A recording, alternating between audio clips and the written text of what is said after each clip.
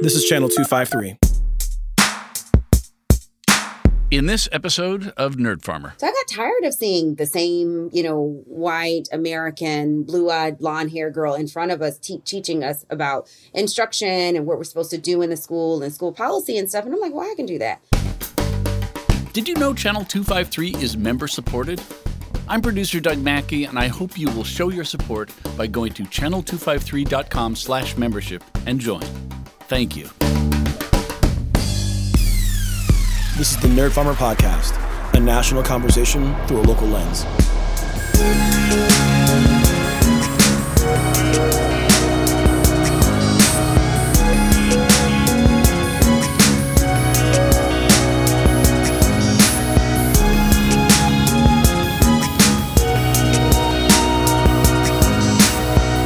Welcome to the Nerd Farmer Podcast, brought to you by Search Associates. My name is Nate, and I'm your host and American teacher abroad.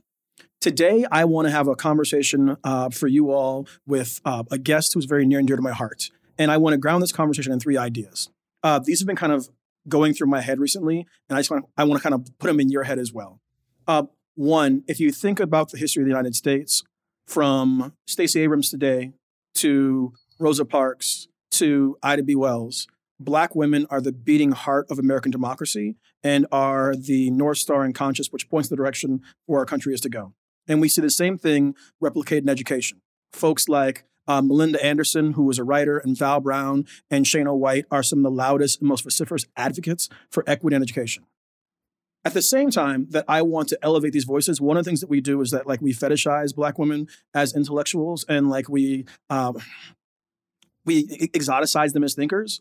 And there's this thing that you see where people get called the Oracle and all that. And what we really need to do is we don't need to worship Black women. We need to just listen to them, and we need to elevate their voices when we can. And so that's what I want to do today. So with that context, I want to have a conversation with somebody who I met in my travels here in the Gulf. And Tiffany, can I call you a doctor yet? Let's do it.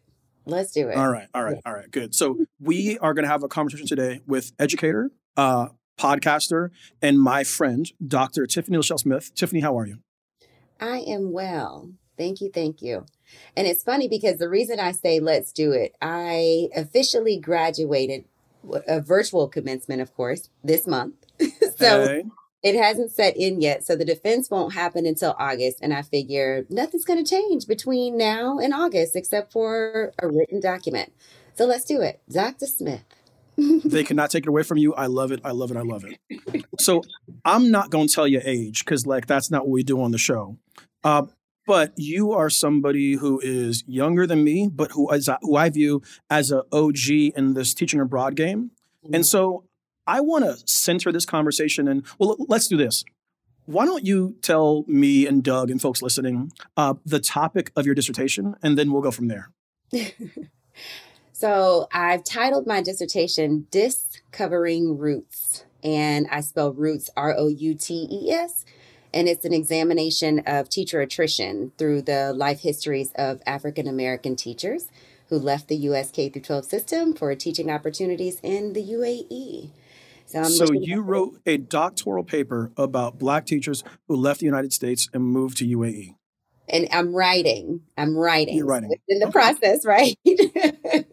But yes, absolutely. Yeah. Okay.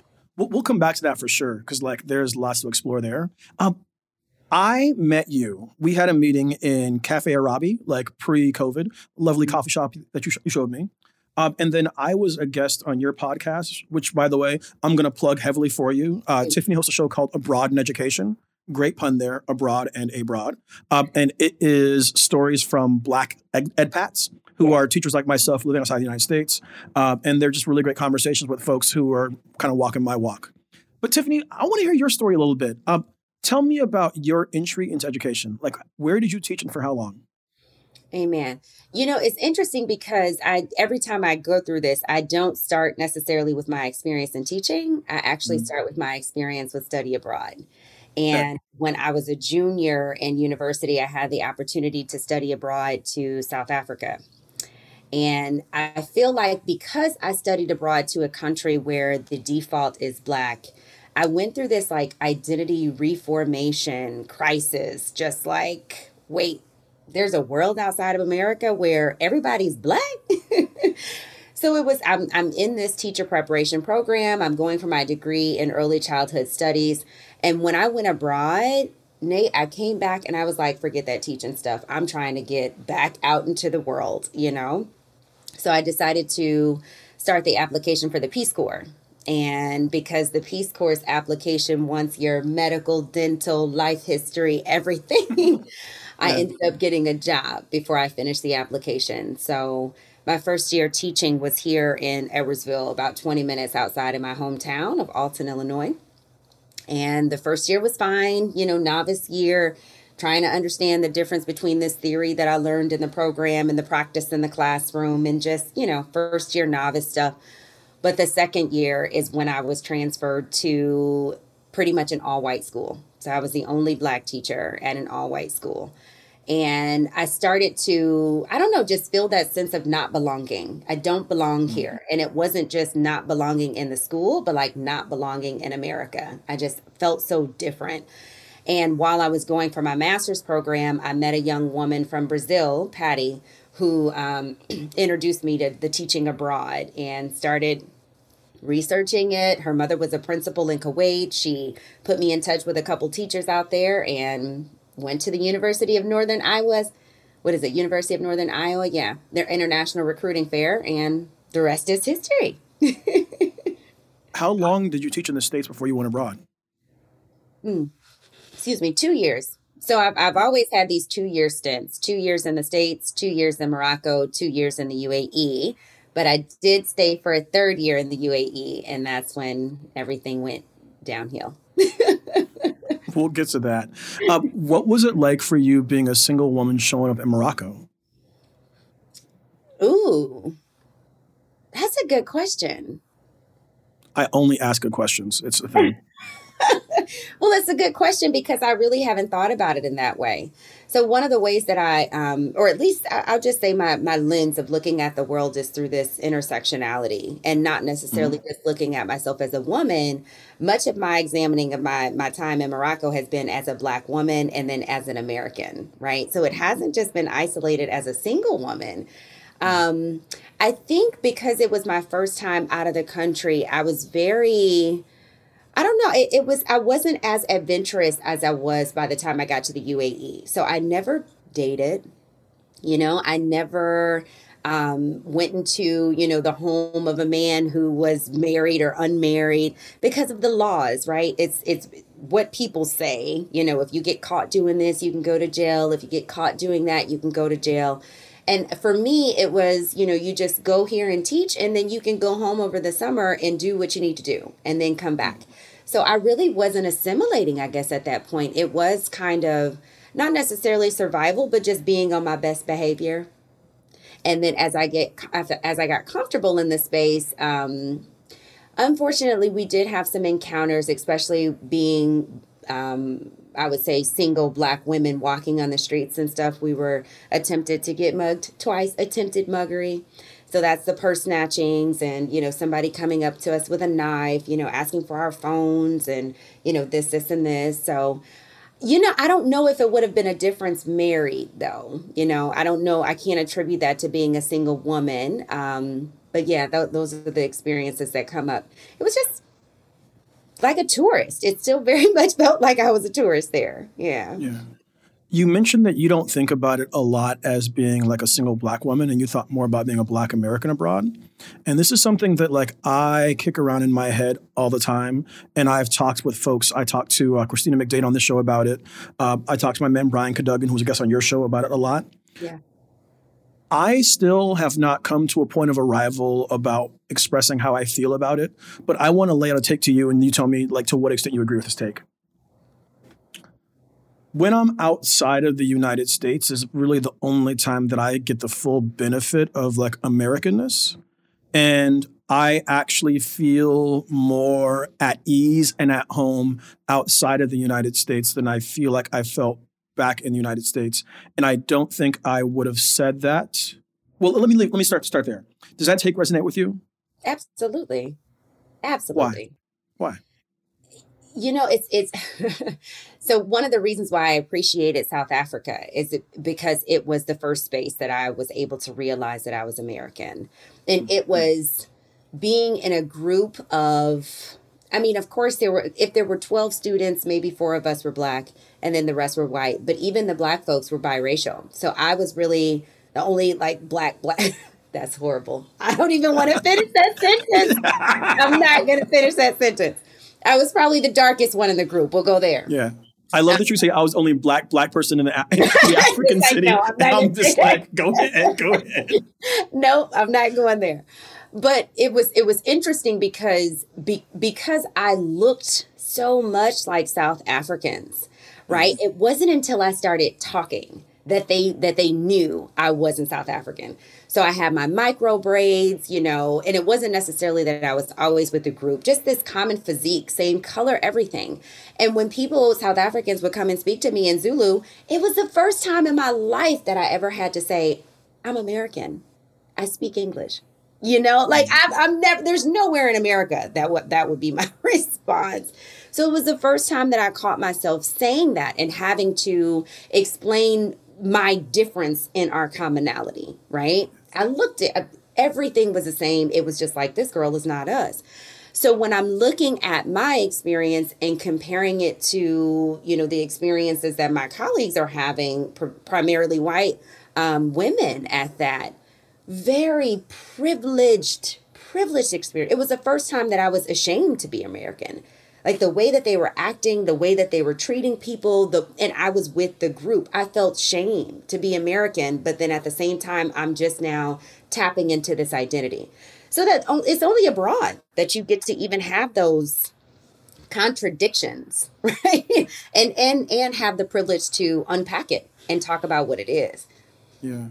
I don't want to get too far ahead of the conversation, but one of the thoughts that has really landed in my head from reading the book Caste and also in our prior conversations is that for too many Black Americans, living in the United States is like living in an authoritarian state. Yeah. And so what I'm seeing happen is an exodus of Black teachers to countries that may be less democratic, but where their rights and privileges are maintained because they're American. And so essentially they're finding better treatment in authoritarian states than they are in the democracy where they're from. I wonder, so that's kind of where my head is. Is that a take you've heard from people you've interviewed before? It's interesting. I'll say that because on the surface, I think that's exactly what it is on the surface. And just kind of thinking about the stories that my life historians talk about in the study. Hold on. Life historians. So first off, props for that. But I love that terminology. Unpack what that means. These are not my stories, right? And this entire dissertation, and a friend of mine said it beautifully. These stories have been given to me. And I have to do my due diligence to present them to the world in a way that, I don't know, it's our own knowledge. It's our own stories. It's our own histories. It's our own interpretations of our decisions and why we do what we do. And with me being a Black scholar, examining Black stories, it's like, these are the life historians. They belong to them. These are their stories. It's a beautiful thing, especially in research when people call them participants or, folks that just participate in the study. I'm like, no, this is your study. It belongs to you. Yeah, absolutely. No, yeah. You're the griot, right? So like in some East African cultures, the griot's the storyteller. And so you're telling the story of a lot of us out here to the rest of the world. And I respect it a lot. Appreciate it. Amen. So you were in Morocco for 2 years and then you brought yourself to the Gulf. So what brought you to UAE? Being selected. Okay. That's exactly what happened. So in my story, I've gone through 2 rounds of applying for PhD programs. And when I left Morocco, at the end of my 2-year contract in Morocco, I was ready to do something different. A lot of stuff was just surfacing in the school, very political, criminal activity, all that stuff. It was like, you know what, this is a lot. And then even just walking on the streets at that point, I'm surveillancing, watching my back, front, side, because, I had been attempted to be robbed and stuff. So I was just ready to go. It felt unsafe. So when I decided I was ready to leave, I decided to apply to a couple of PhD programs. And in my mind, I'm like, yeah, we'll just go back home and we'll get into the PhD program. Well, I didn't get accepted into any. So what happened, I ended up having to apply for a job at the end of recruitment season. And as you know, when you're applying for these international jobs, there's a particular peak season between January and May, when a lot of folks are hiring for that year to come. So it probably wasn't until, I would say April, May, when I started reaching out to actual schools as far as what their vacancies was. So when I got hired to come to the UAE, at the same time, I probably had 3 other offers, one from Malaysia. I know that's your place. Kuala Lumpur, yes. Yeah, one from Dubai. I think there was an American school that had just started in Dubai, and then the ASA, American International School in Abu Dhabi. ASA, yeah. Yeah, so it was just, I wasn't ready to come home just to come home and teach. If I did come home, it was to, progress in doing something. But since I didn't get accepted into any PhD programs, I just went to another country. So Gareth and Mary Pittman Jones hired me. And so then you taught in Abu Dhabi for 2 years? I was in Abu Dhabi. Yeah, this is the walk of shame. I was in Abu Dhabi for almost 3 years, and I actually quit in the middle of the school year, Nate. Yeah. So as I said, I had these 2-year stints, 2 years in the States, 2 years in Morocco. I completed 2 years in Abu Dhabi. And that 3rd year, I still remember the school year starting. It just was not clicking. It wasn't clicking. It wasn't connecting. I was getting ready to turn 30. And I was like, you are out here in the world playing. You need to get home, get serious about life.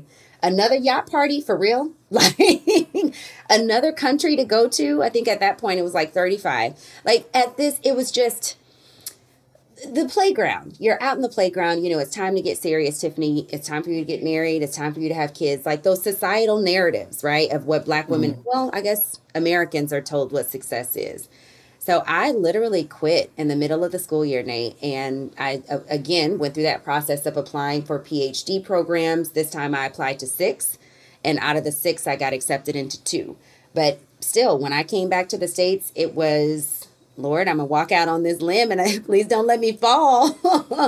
And everything just kind of connected. Yeah. Well, what I appreciate about hearing you say that is that because so much of the experience of teaching abroad is communicated via social media, we oftentimes only get like the good aspects of it. Yeah. And so I guess this is one of the points where like, I am really lucky is the wrong word. I am really happy that I ended up at the school that I ended up at. And the matchmaking is something that I didn't have my head around. Like when we were like searching for jobs at first, like there are tiers of schools out here, and there's some schools that are like amazing institutes of education where you're well taken care of and so and so and so, and you have academic freedom and like you're allowed to do your thing and your work isn't dictated to you. And there are some places that are like factories, and like unless you have somebody to help you kind of navigate the way, like you end up one of those factories. And like I've talked to folks who've gone abroad for 2 years and like pieced out because they were in a bad school, and like I've been like, well, what's the name of the school you're at? And they like tell me the name. I look it up. I'm like, oh yeah. And so like that's interesting that you went back and did your PhD. So let me ask you this really fast. Okay, and I do. I have to correct that because and if there is an assumption, ASA, the school that I was at was an amazing school. Okay. And I actually quit the best year of my entire teaching career. And it was me, right? And I think that's why my study is so significant to me. It's because we're always talking about student-centered, institutional. We're never talking about the teacher. And it was me that was the issue. I had life things that I wanted to experience, and it just wasn't connecting in that place. I love that matchmaking, though, because there's something significant about that, too. Yeah. Yeah, like there's an alternate timeline where Hope and I took a job at a school. Well, first off, let me just, spill some tea really fast. We were on the verge of taking an offer from a school in Shanghai that like we were told was in the Shanghai suburbs. And then we looked it up on Google Earth way later on. And by suburbs, they meant 2 hours outside of Shanghai. Oh, okay. Okay. And so we would have had our behinds in China during COVID if we would have went there. And so like bullet dodge there, like the matchmaking and making sure at the right school is really, really important. And like that's real. I would say anybody listening to our conversation right now, if you're thinking about going abroad, like talk to somebody who has been abroad and has some experience in the scene. Preferably somebody like has more experience than me. I'm only in year 2 right now, because like not all schools are created equal, and you want to make sure you find the right fit. Amen. All right. So you were going to bring up your research. I want to talk about that in a moment, but first let's take a break. Hey, Farm Fam. It's no secret I've been podcasting from Abu Dhabi these past 2 years. But what I haven't talked much about is how I found this school, ended up teaching abroad. During the hellscape of the last 4 years, Hope and I decided that we needed a change. And we turned to Search Associates to make it happen. Search Associates works with 800 schools in 125 countries, so we have many choices of where to go. They assigned an associate to work with us directly to learn more about our backgrounds, our interests, and find a position that would be the perfect fit. Hope and I both wanted to teach at the same school, which you'd think would make search harder, but working with Search Associates, you'd never know it. Their personal touch approach made it a breeze. Another great thing is that the associate who's assigned to help you is a former school leader, most often a former head of an international school, so they really get the international school scene. I can't recommend them enough. Now, here's the thing. The political situation might have changed at home, but the benefits of teaching abroad are still clear. A great job combined with a rich cultural experience that comes from experiencing another culture. Listen, don't take my word for it. More than 40,000 highly qualified teachers, administrators, counselors, librarians, and interns, and other educators have used Search Associates to find positions in top K-12 international schools. So don't wait another day to pursue your dream of teaching abroad. With Search Associates, you'll take that journey step by step, from filling out the applications to selling your new school with confidence. Visit searchassociates.com to start your journey. Thank you to Search Associates for helping us live our dreams and teach abroad. And thank you for your support of this podcast. Thank you for downloading the show today. You have the opportunity to choose what you listen to on Monday mornings. A lot of great podcasts come out Monday mornings. I noticed that too. Thank you for supporting the Nerd Farmer podcast. This is a production of Channel 253, which is a network of podcasts telling stories with a Northwest heart and stories based out of Tacoma, Washington. And if you are in Tacoma listening to this, or if you're in Kuala Lumpur listening to this, or if you're in Jakarta, shout out to Jakarta, by the way. If you're in Manila listening to this, wherever you are, thank you for listening. If you want to support this show and shows like it, consider joining Channel 253 as a member. Membership is $4 a month or $40 a year. And that membership gets you the opportunity to join our member-only Slack. This is for the locals now. On the Slack, we're talking about events around politics in Tacoma. This week is filing day or filing week. And so we're seeing all the folks who are filing for local offices. And also there's a conversation going on right now on the local Slack about the effort to get the Blue Lives Matter stickers removed from the Pierce County Sheriff's Department vehicles that are being contracted to Pierce Transit. These are conversations about events that impact our community and that are very real. And if you believe in community like I believe in community, then you should believe and support this network and this show. All right. Tiffany, let's get back to it. Amen. Tiffany, your research is what brought me and you into like each other's orbit. Yeah. You said that you decided to do, you applied to a doctoral program after your second year of teaching. Did you know what you wanted to research when you applied after year 2? Or was it after year 5 that you really realized you wanted to focus on this topic? Oh, Nate, that's a good question. You know, it's interesting because I say that I have no control over all of this. For me, and this is some of the work that I'm doing, not necessarily in my dissertation, but in some other publications that I'm working on, just this unpacking of the life history, right? What is this root of how I got to where I am? And I realized that as a student, right, I've always known how to do school. So when it came to performing and, making good grades and, being that student who didn't require any extra attention, that's just who I was. So I've always enjoyed school. And if I'm not teaching, I'm a student. If I'm a student, I'm not teaching. And it has been this jumping back and forth. So when it came to applying for the PhD programs after my second year, it was just like, well, if I could pick anything to do right now, I would go back to school. I think, too, one of the things that I realized about being a Black American and specifically a Black American woman is that we do have these narratives that we've been taught about, go to school so you can get a good job. If you have more education, you'll make more money. And that's how education works in general. You know, when you look at the salary scale, it's how many years of experience, how much education, and then bump, there's your salary. So I think there is a bit of that that's embedded in me as well. But after the 2 years, it wasn't Morocco. It wasn't about money. It was more about getting more education. And then fast forwarding to that third year when I was quitting the UAE, I got tired of seeing the professional developments being hosted by folks that I felt I was more competent than. And there's a certain prestige too when you're, and this is some of the conversations that have been happening in the international school leadership spaces, where we're talking about who are the leaders showing up and where's the diversity in the leadership in international schools.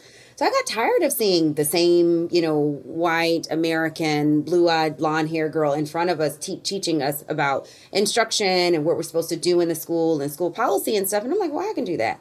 And not that I hadn't been tapped on, but it was like, no, I don't need to be tapped on. Let me go get my stuff together. So yeah, I enjoy school. I enjoy education. I enjoy asking questions. I didn't know my study though. When I decided to apply, I had just heard about intercultural competence and all that stuff, but it fit right in. So I'm like, it's the universe. It's the universe conspiring for all of this as well. So at what point did you realize that this was the topic you wanted to take on? As soon as I got into the PhD program, I have to share this amazing story with you. So at the University of Minnesota, anytime someone is selected, they have these preview days, and they'll invite all of the selected students to come in and there was a Chautauqua conference going on, so I got to do that. They set up some tours and stuff of the campus, so we got to do that. So I decided to bring my mother and my grandmother with me. So maybe this is also connected to being single as well, because my stones, right, my strength is still my mother and my grandmother. So when I was invited to go to this preview day, Grandma and my mom came, and we're at this conference, the Chautauqua. So everybody is standing up in the room to introduce themselves, and we're just going person by person by person. So when it comes to me, I stand up, hi, everybody. I'm Tiffany Lachelle Smith. I'm from Alton, Illinois. I was accepted into this program, and I'm looking forward to being here. I sit down. My mother stands up. Hi, everybody. I'm Rhonda Brown. I'm Tiffany's mother. I'm here to support her. My mom sits down. Then my grandmother stand up. Hey, everybody. I'm Tiffany Smith's grandmother, Dorothy Howe. The whole room went into applause. I mean, the entire room. And I still don't understand what they received from that, but I was very present in that space. So after we left that space, Nate, the funding came in, yeah, we'll pay for you to be here. Come on up. So yeah, it was beautiful. It was definitely a connection. Yeah. So your podcast that you host is called Abroad in Education. Absolutely. And you talk to EdPats, particularly Black teachers who have gone out of the U.S. and are working overseas. Your doctoral research is about Black teachers who have left the U.S. and gone to UAE. I'm wondering, did the doctoral research create the podcast, or did the podcast create the research, or is this a symbiotic relationship? Great question. And that's where I was going with the story. So when I got into the PhD program, I started talking to my professors about my experience. And it was, yes, I've been teaching abroad. I've been to these countries. I've traveled, all of this stuff. And I didn't quite have a way of framing it into a study, even research questions. So when I'm talking to professors about it, in their mind, their first question was, oh, were you in the military? No, I wasn't in the military. Oh, were you in the Peace Corps? No, I wasn't in the Peace Corps. So even being able to situate the international school market, I'll say, there was no space for it in academia. A lot of people are just not talking about it for some reason. So as I'm going through these conversations about my story and, how can I conceptualize this research study, I took a course called Intercultural Communications with Dr. Barbara Kapler. And at the end of the course, we had to create some type of project. And the podcast actually came out of that. So it was really about, and it was critical too, because it was stop. Let me not tell you the story of other people. Let me let you listen to their own stories. So the platform, as far as Abroad in Education, was to really hand the mic to folks who were out there doing it. And I'm thinking about questions as far as how to engage in an interview. And it just kept going. Yeah. What have you learned from folks in doing this podcast and talking and hearing these stories? So this is what I'm working on one of the chapters. So this is an amazing question. And if you have any suggestions, I'm open. Okay. I'm thinking about the podcast as not only a space to be able to talk through what I'm thinking about this research, but also a communal space to hear other people's perspectives of it. So, like, for example, I interviewed Dr. Karen Flynn, who's a professor at the University of Illinois, and her work is on migration and mobility through Black subjects. And we were talking about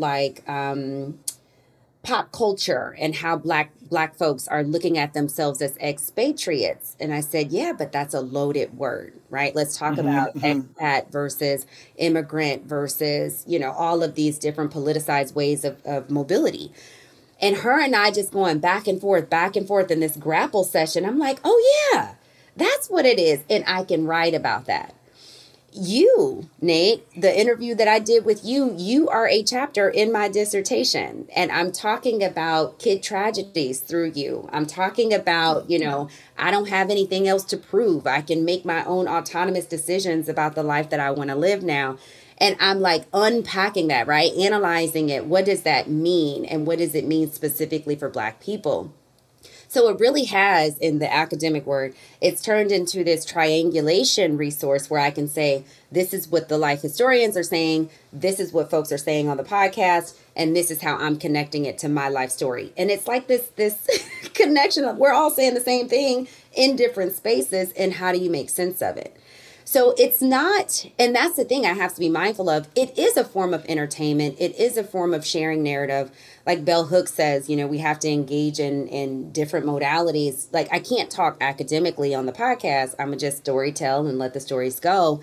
But it's huge. Like what we're doing is critical. It's no, I'm not waiting on permission. I'm going to make the path and just leave the trail.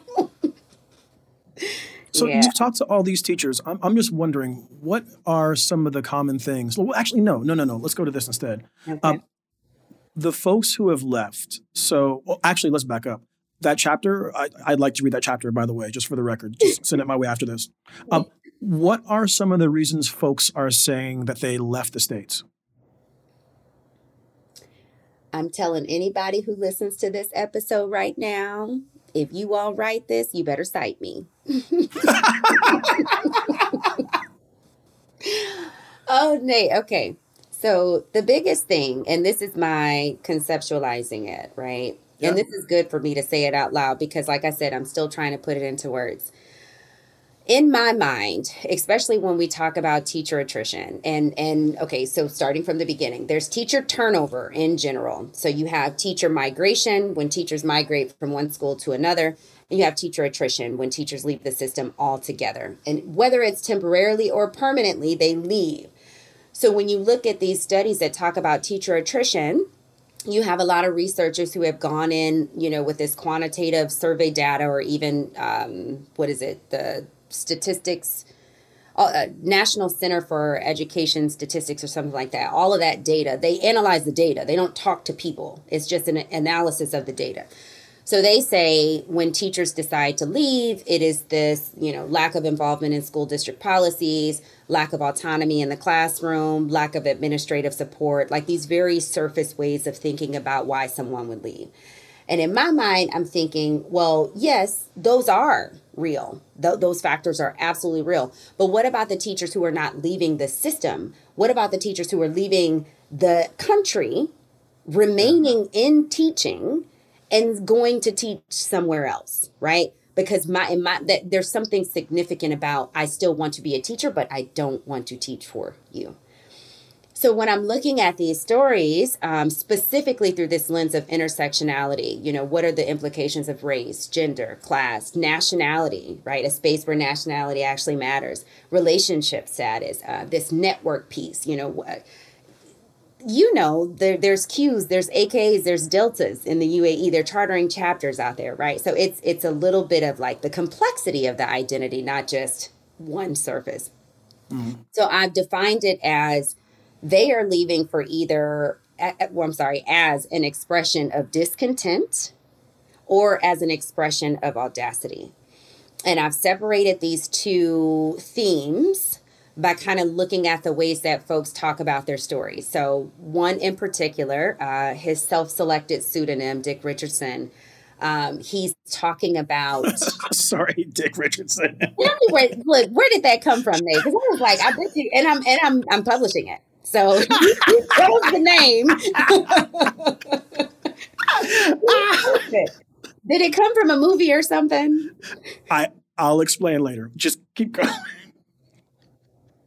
Okay, we're gonna cut that part. We're leaving that in. Anyway, okay, so he chose it. He did choose it. So he talks about working in New Orleans. And he's born and raised in New Orleans, and he's actually a third generation educator in his family. So both parents and his grandmother were educators.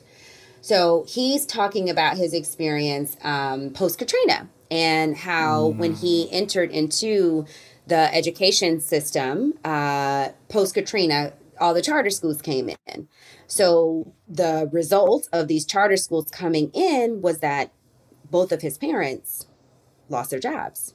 They were dismissed from the profession. They had gotten to a certain age and they were not invited to come back. So that's that parental dismissal, right? His parents were being replaced. Another thing is this kid tragedies. And that's what I'm connecting to your story as far as, when you said you went to the White House and you had taken the obituary in your pocket and you gave the eulogy. I said there's not enough conversations being had about students' impact on teachers rather than teachers' impact on students. And same thing with Dick Richardson. He said, there were probably about 6 funerals that happened that year, and he attended at least 3 of them, of his students passing. And these are the things, quoting you, which is why you're in the research, but these are the things that grinds you down. And I'm thinking about like a pepper grinder, right? You go in as this whole teacher and there's these elements that grind you down. And it's not about lack of support. It's not about, school district policies. It's about the person. My spirit is grinded down. So that's that. And then the audacity is more about early encounters with study abroad, which was my experience, parental travel and leisure and all that stuff, and the ways that our minds, we have this psychological freedom in other spaces. So I got to put all that into words. It's coming. Yeah. Well, it's interesting. You talk about grinding down. John King, who's now running for governor of Maryland, good luck, talks about the double taxation that Black teachers receive in schools. So like there's the expectation that you, first off, like be that person for the kids. And like you should be that person. Like we want that person, but you're always asked to be that person. And like a lot of what you said resonates with me. Like I had academic freedom at Lincoln High School. I love my principal. Like I still mess with Pat. Like Pat is my guy. I ride or die for Pat. A lot of folks in Tacoma schools who are teachers are upset with our leadership. I think Carla led the district through a pretty rough time. Like I had the ideal situation to be a teacher. I felt respected in the community. I just had to do something different and I had to bounce, right? And so you talked about why folks leave. Here's the part that I'm curious about and we haven't really parlayed on, is that how has the United Arab Emirates become the place of destination for Black educators? Like like in geography, we talk about push factors and pull factors. Mm-hmm. Like there are more Black educators working at my school, ACS, than we're working at my school, Lincoln High School in Tacoma, even though the Black population in Tacoma is far larger than the Black population in UAE or in Abu Dhabi in particular. And so how has this become the mecca for Black educators and like what's going on? All right, well, we're going to have this conversation because I don't have the answer. But I do have 2 theories. I have 2 theories, actually. One, you already mentioned it. It has a lot to do with social media. And when people are putting their highlight reels on social media, Bell Hooks calls it decolonizing the imagination. Now you have pictures to be able to, go with that, I can go and teach abroad and it's safe over here, right? Come on, y'all. Here's the lights. Come on, safe over here. And I think a lot of people, especially what's going on politically in the States, a lot of folks are willing to take that risk to just go and see, right? You can always come home just to go and see. And I think the thing about going to see is people like it. Yeah. They like it a lot. Girl, I caught myself waving hello at a cop a couple days ago, and I was like, what in the fresh hell? Anyway, I interrupted. Keep going. And then the other part, which, Nate, if we're going to be honest and serious about what we're doing, we have to be honest and serious about it. And the politics of, I'll say, just capitalism, right? We are agreeing to be part of a system that is selling education to the highest bidder. We are agreeing to be part of a system where, although you say, it's not necessary, you can pick your factory schools. We're looking at a factory country who imports labor, right? Everybody who is not Emirati in the country is imported to do a particular labor. And because of how much revenue, I mean, when you look at the statistics from the International School Consultancy, international schools are a $6.4 billion industry. I mean, it's all private schools. And of course, this is internationally, right, globally. But the UAE is rated second under China for being in possession of the most English medium international schools. So 1, you're selling English, 2, you're selling curriculum, and 3, you're selling a dream to people who would put their lives on the line for their children to be able to attain this education, and then potentially change the life history or the family history of their families. So it's nasty. It's nasty. And it's also liberating, right? For particular people, I'll say. So here's the thing though, is that, like, I hear you talking about the revenue that international schools generate, and that's straight up true. Like, I have heard the stories about schools and, kind of around. The flip side of that is that, like, and maybe this is me coming out of Washington State, and like Washington State teachers are the best paid teachers in the country, but like, I took a pay cut coming here.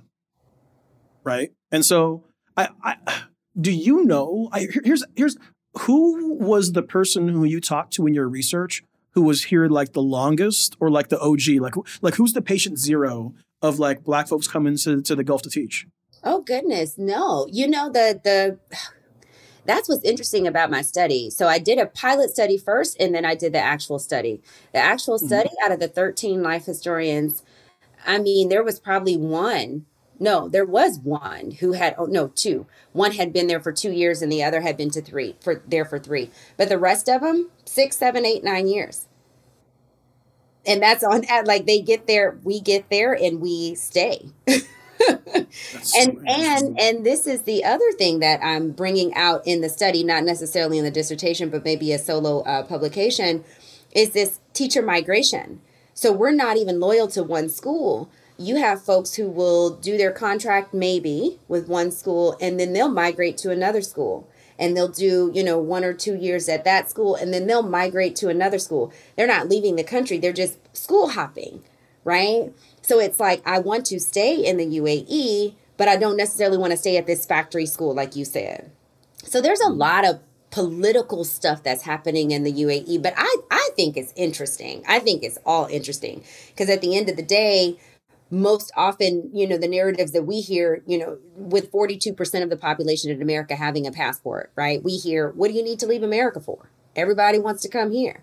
And then you have folks in this one country, like you're saying. I do think it's not a phenomenon, but it's interesting that the UAE is getting the spotlight. And it's like, yeah, we've been told that the Middle East is so dangerous, but we're finding more safety in the Middle East than what we're finding in America.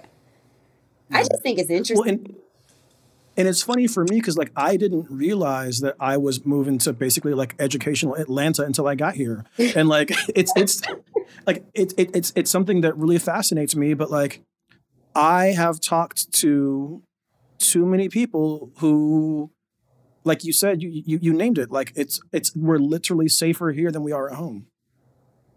And safety can be, I guess there's layers of safety as well. I do think there's layers of safety because even in the UAE, safety is surveillanced, right? It's actually sold as well. When do you think that you're going to have your research finished? Well, actually, that's the wrong question because the research never ends. When do you think you're going to have your paper finished?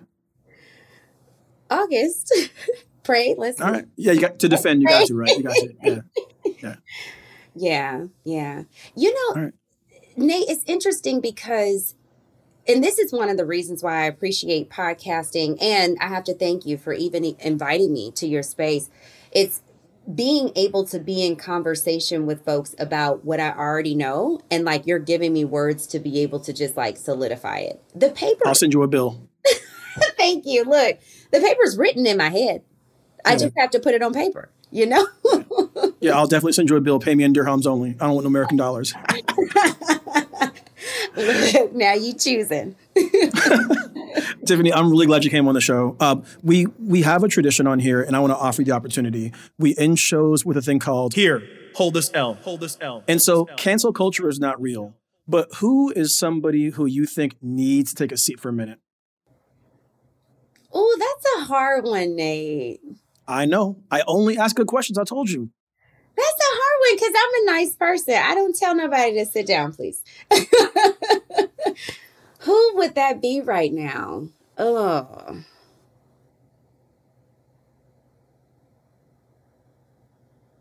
We're going to edit out this silence, too, because I don't want to sound like I'm No, we're leaving this all in. All the awkward staying in for sure.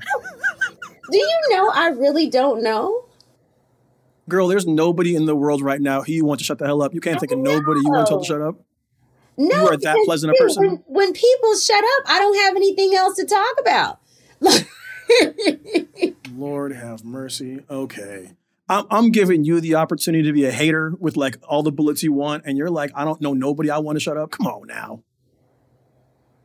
But I think this is probably part of my spiritual healing, not being judgmental. Lord have mercy. That's the wackest answer we ever had for this. That's all right. That's all right. That's all right. Can I have like 5 more seconds? Because I really want to know who I would tell just to sit down. You get the whole L. Sit down, please. Who would it be? Oh, I got one.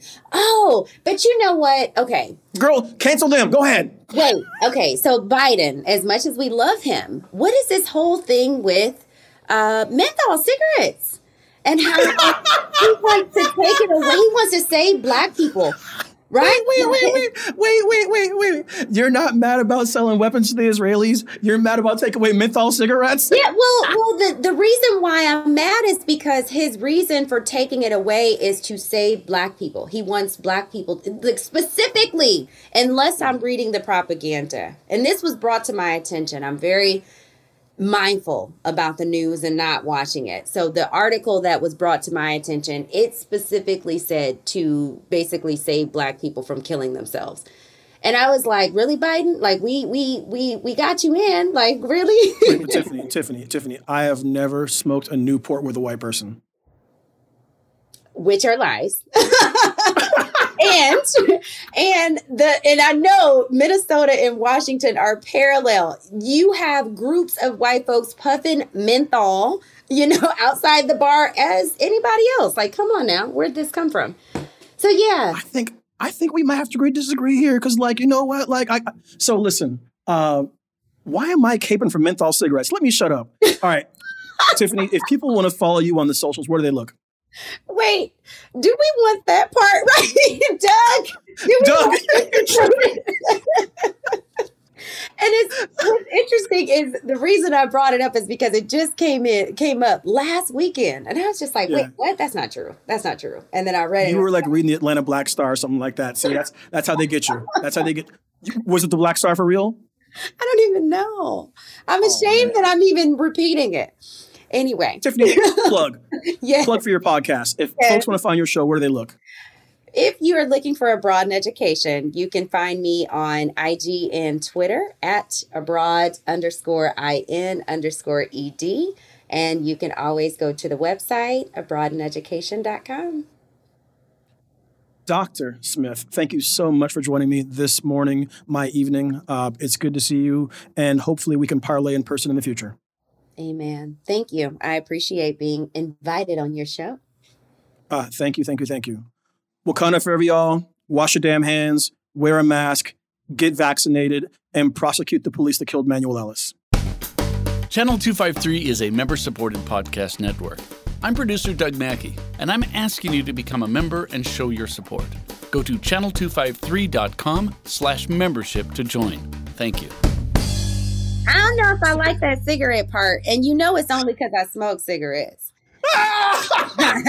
That's why I was pissed. And I smoked menthol. That's why I was pissed. Like, hold on now. You talking to me, Biden? Nerd Farmer is part of the Channel 253 podcast network. Check out our other shows. Interchangeable White Ladies, Give Me the Mic, We Art Tacoma, Move to Tacoma, Taco Man, Flounders B-Team, Crossing Division, Citizen Tacoma, and What Say You? This is Channel 253.